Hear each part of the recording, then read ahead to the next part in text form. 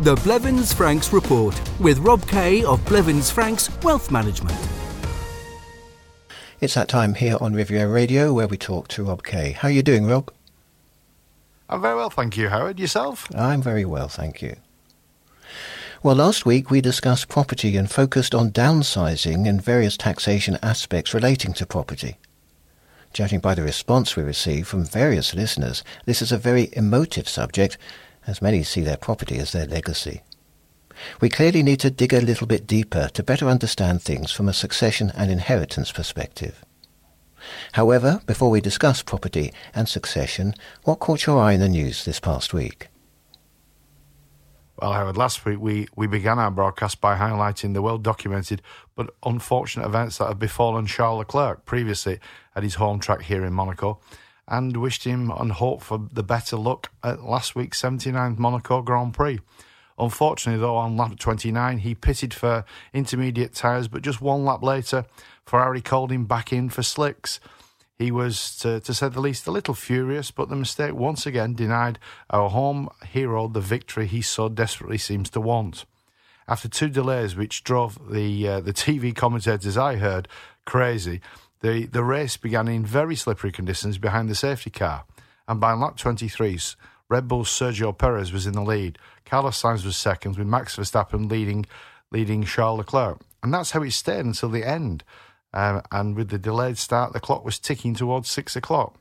Now, before Perez had finished celebrating his victory, and the record number of attendees made their way home, the issue of Monaco losing its spot on the Formula 1 calendar was back in the spotlight. Despite the ACM president's assertion that Monaco would not be axed from the calendar, no contract for 23 and beyond has yet been signed.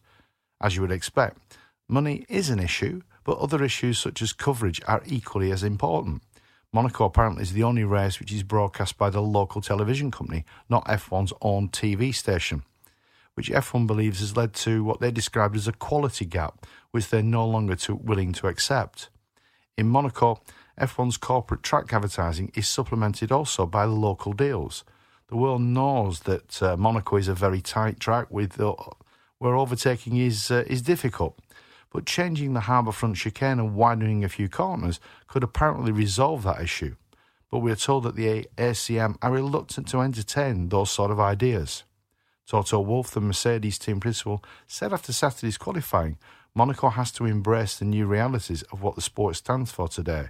There is a growing feeling that to survive, Monaco will have to adapt. After the Grand Prix dust had settled, so to speak, Monaco then remained at the forefront of world news when His Serene Highness Prince Albert was interviewed by London's Financial Times. It was a wide-ranging and frank interview covering various topics from Russian residents, financial transparency, to environmental issues. Prince Albert said that only a handful of Monaco's 749 Russian residents were on the list of sanctioned oligarchs, and they've been appropriately dealt with. Prince Albert highlighted the importance of signing the tax transparency agreement with the EU back in 2018, which enabled the sharing of banking information with the European Union. Now, the European Union this week voted to reduce the imports of Russian crude oil by 90% by the end of the year. As a result, instead of receiving 10 billion euros a month, Russia will receive just 1 billion euros, which will be significant because Russia is apparently spending over 60 billion euros a month on the war with Ukraine. President Emmanuel Macron, the current president of the European Council, said Russia has chosen to continue its war in Ukraine. Therefore, united in solidarity with the Ukrainian people, Europe will now take new decisive sanctions. Turning to today's subject matter, if you live in France but you own a property in the UK, do you pay UK inheritance tax or French succession tax? The simple answer to that question, Howard, is potentially both. France and the UK have a double tax treaty, so you won't pay tax twice. But if your heirs' French succession tax liability is higher than what your estate pays in the UK, then more tax will need to be paid to the fisc. From an estate planning perspective, there are a few fundamental differences between the French rules and how things work in the UK. In the UK, you're free to leave whatever you want to whoever you want. There are no restrictions. France operates under a totally different system. Most of the listeners will have heard about heard of the Napoleonic Code, but maybe they're not familiar with just how it works. In very simple terms, as the name suggests, the Napoleonic succession rules were first designed over 200 years ago, and the rules force assets to be passed down the family bloodline. It's important to understand, whatever your will says, that will cannot override French succession law. However, a UK will can dictate what happens to UK-situated assets, so lots of people retain UK property and UK assets because they're beyond the influence of what many consider to be the draconian Napoleonic succession laws. This is a strategy that's frequently used by many couples who are on second or subsequent marriages or relationships. I met a couple very recently who both had children from their previous marriages. They've been together now for years, and they told me that they don't need to get married because they're very happy simply living together. Now, they had actually requested a meeting to discuss their pensions, not succession. But during our conversation, I discovered that they'd left most of their assets in the UK, as they put it, away from the grabbing hands of the French taxman. Their DIY strategy is particularly effective, or is partially effective, I would probably say, because they can leave UK assets to whoever they want and avoid France's protective air rules. However, they're French tax residents, very animated about being European, and because of Brexit, very clear they will never return to live in the UK. So that's where their DIY succession strategy fell apart, or falls apart, because the survivor will pay French succession tax when they receive their deceased partner's half of the UK property.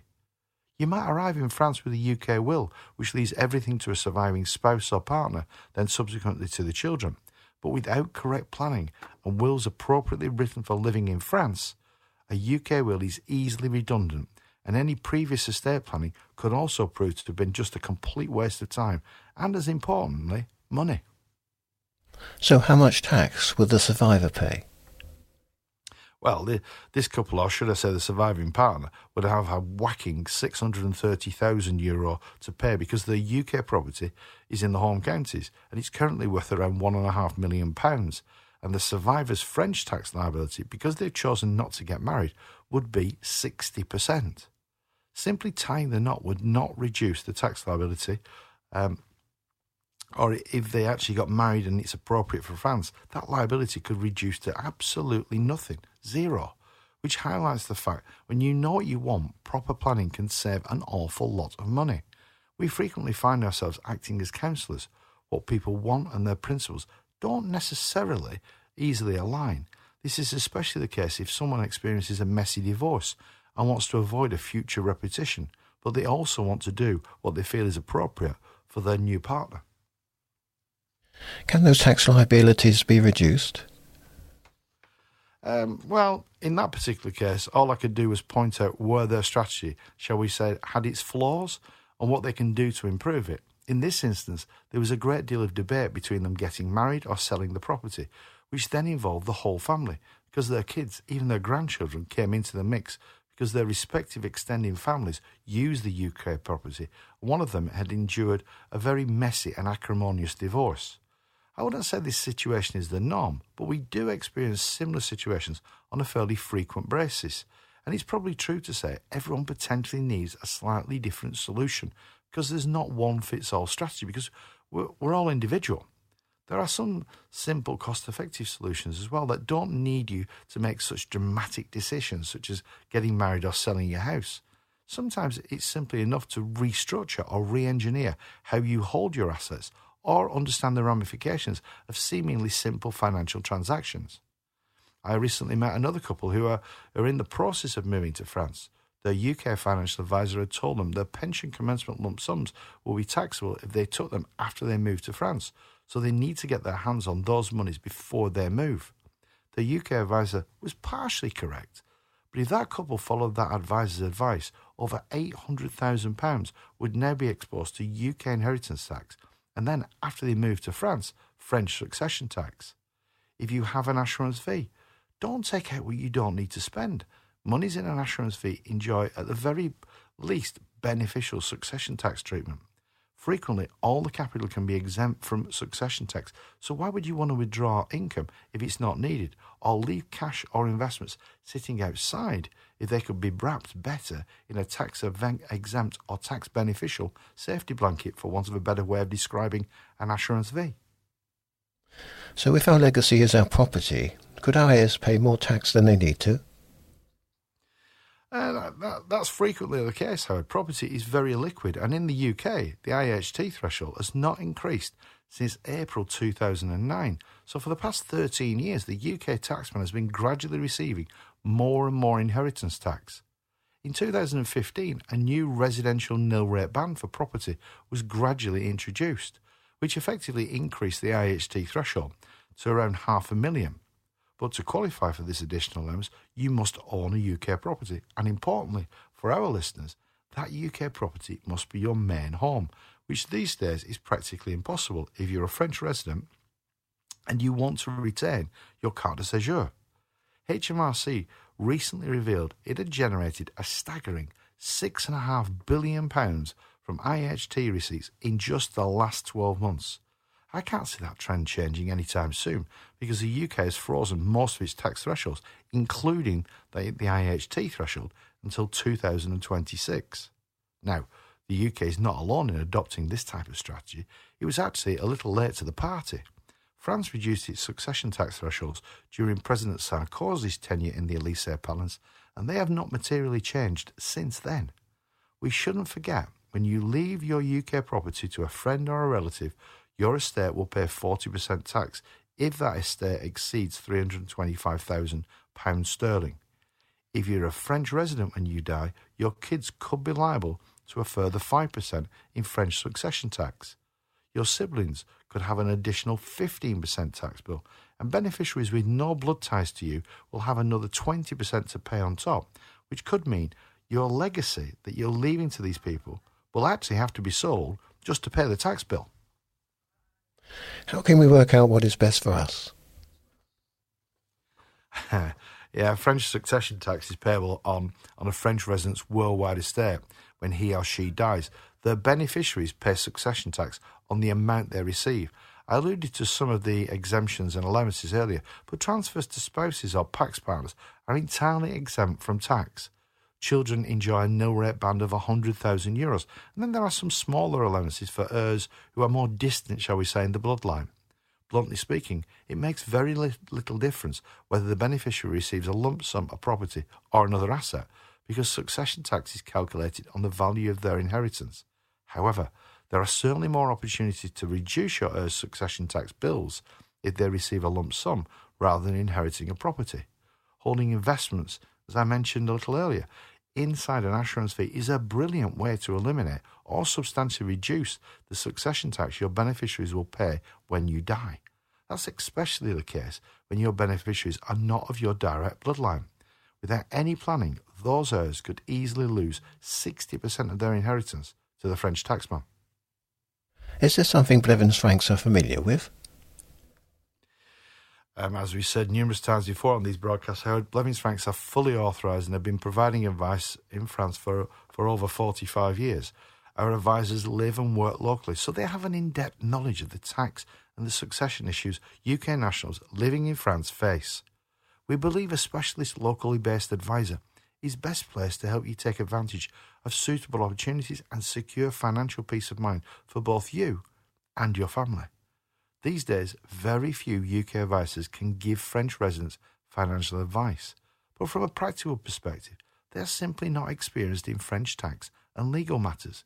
If you do nothing and hope your financial affairs are watertight, don't be surprised when you find that you've left the back door open and the taxman like the rain has been getting in, staining and ruining your financial arrangements. Gathering estate taxes is easier for the tax authorities than collecting many other taxes. The rules are pre-prescribed, but once you're dead, you're not around to argue. So the taxman is in charge, and if you've left the door open, it won't rain in, your wealth will flood out. Most of our listeners are probably not French, but if you're a British national but French resident, who inherits when you die and how much tax will be due is governed by France's strict rules.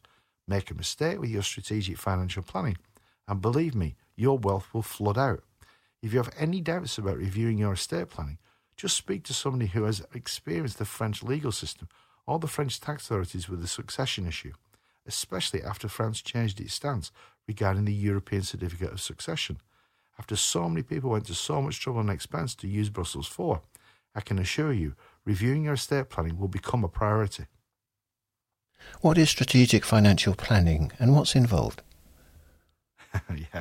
It's a nice set of words, Howard, but for most people, tax is a necessary evil. It's not very interesting, and most of us only think about it when we have to, when we look at our pay slips or our tax returns, or, heaven forbid, when we receive a letter from the FISC or HMRC.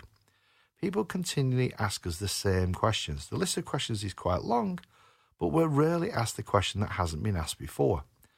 Brexit, that thing that happened in the dim and distant past, has made the world undoubtedly a more complicated place for British nationals, but it has also highlighted the need for a tax-driven financial plan. We refer to that plan as strategic financial planning because it's not just or all about tax, it's about you, your situation and what you want. Frequently our clients refer to their strategic financial planning as their roadmap because we all need a plan or a strategy if we want to get where we want to go. That plan, as boring as it might be, must involve tax planning. And Blevins Franks, as I said before, have been providing British expatriates with strategic financial planning advice for over 45 years. We have first-hand knowledge and understand the issues our clients face, which means our clients have a one-stop shop where they know they were kept up to date as situation and developments evolve. Not taking care of your taxes is the easiest way for the taxman to legitimately take more than he needs to take, and you can never get it back. In truth, your question really answers itself. If you've done everything you can to properly arrange your affairs, or at the very least you're aware of what is required, Blevins Franks doesn't have a magic wand, and many of the people who approach us have spent 40, 50, sometimes 60 years accumulating financial issues which frequently can't be completely resolved overnight. The first step is to decide you need to carry out a review. The next is picking up the phone, and then what happens more frequently these days, maybe visit our website. So if you'd like to discuss your strategic financial planning arrangements, contact our French office by calling 0493 001780. That's 0493 001780. Alternatively, you can call our Monaco office, and the number here is 97775574. That's 97775574. And if you prefer, or if you prefer, you can find out more about Blevins Franks and arrange to meet with a Blevins Franks partner by simply visiting our website, which is www.blevinsfranks.com. And the fountain of knowledge it is. Thank you very much, Rob. We'll talk again next Sunday morning. Absolutely, Howard. Look forward to it. Have a great week. The Blevins Franks Report. If you would like more information on any of the topics discussed in this programme, contact your local Blevins Franks office on 0493 001780 or riviera@blevinsfranks.com. Are you a new resident in France and looking for financial advice? You need to understand how the French tax and succession regime affects you and the opportunities to protect your wealth. Blevins Franks has been providing effective tax, estate planning, investment and pension solutions to British expatriates for decades. Our local advisors have a wealth of experience in France. To benefit from their expertise, contact Blevins Franks on 0493 001780 or visit blevinsfranks.com.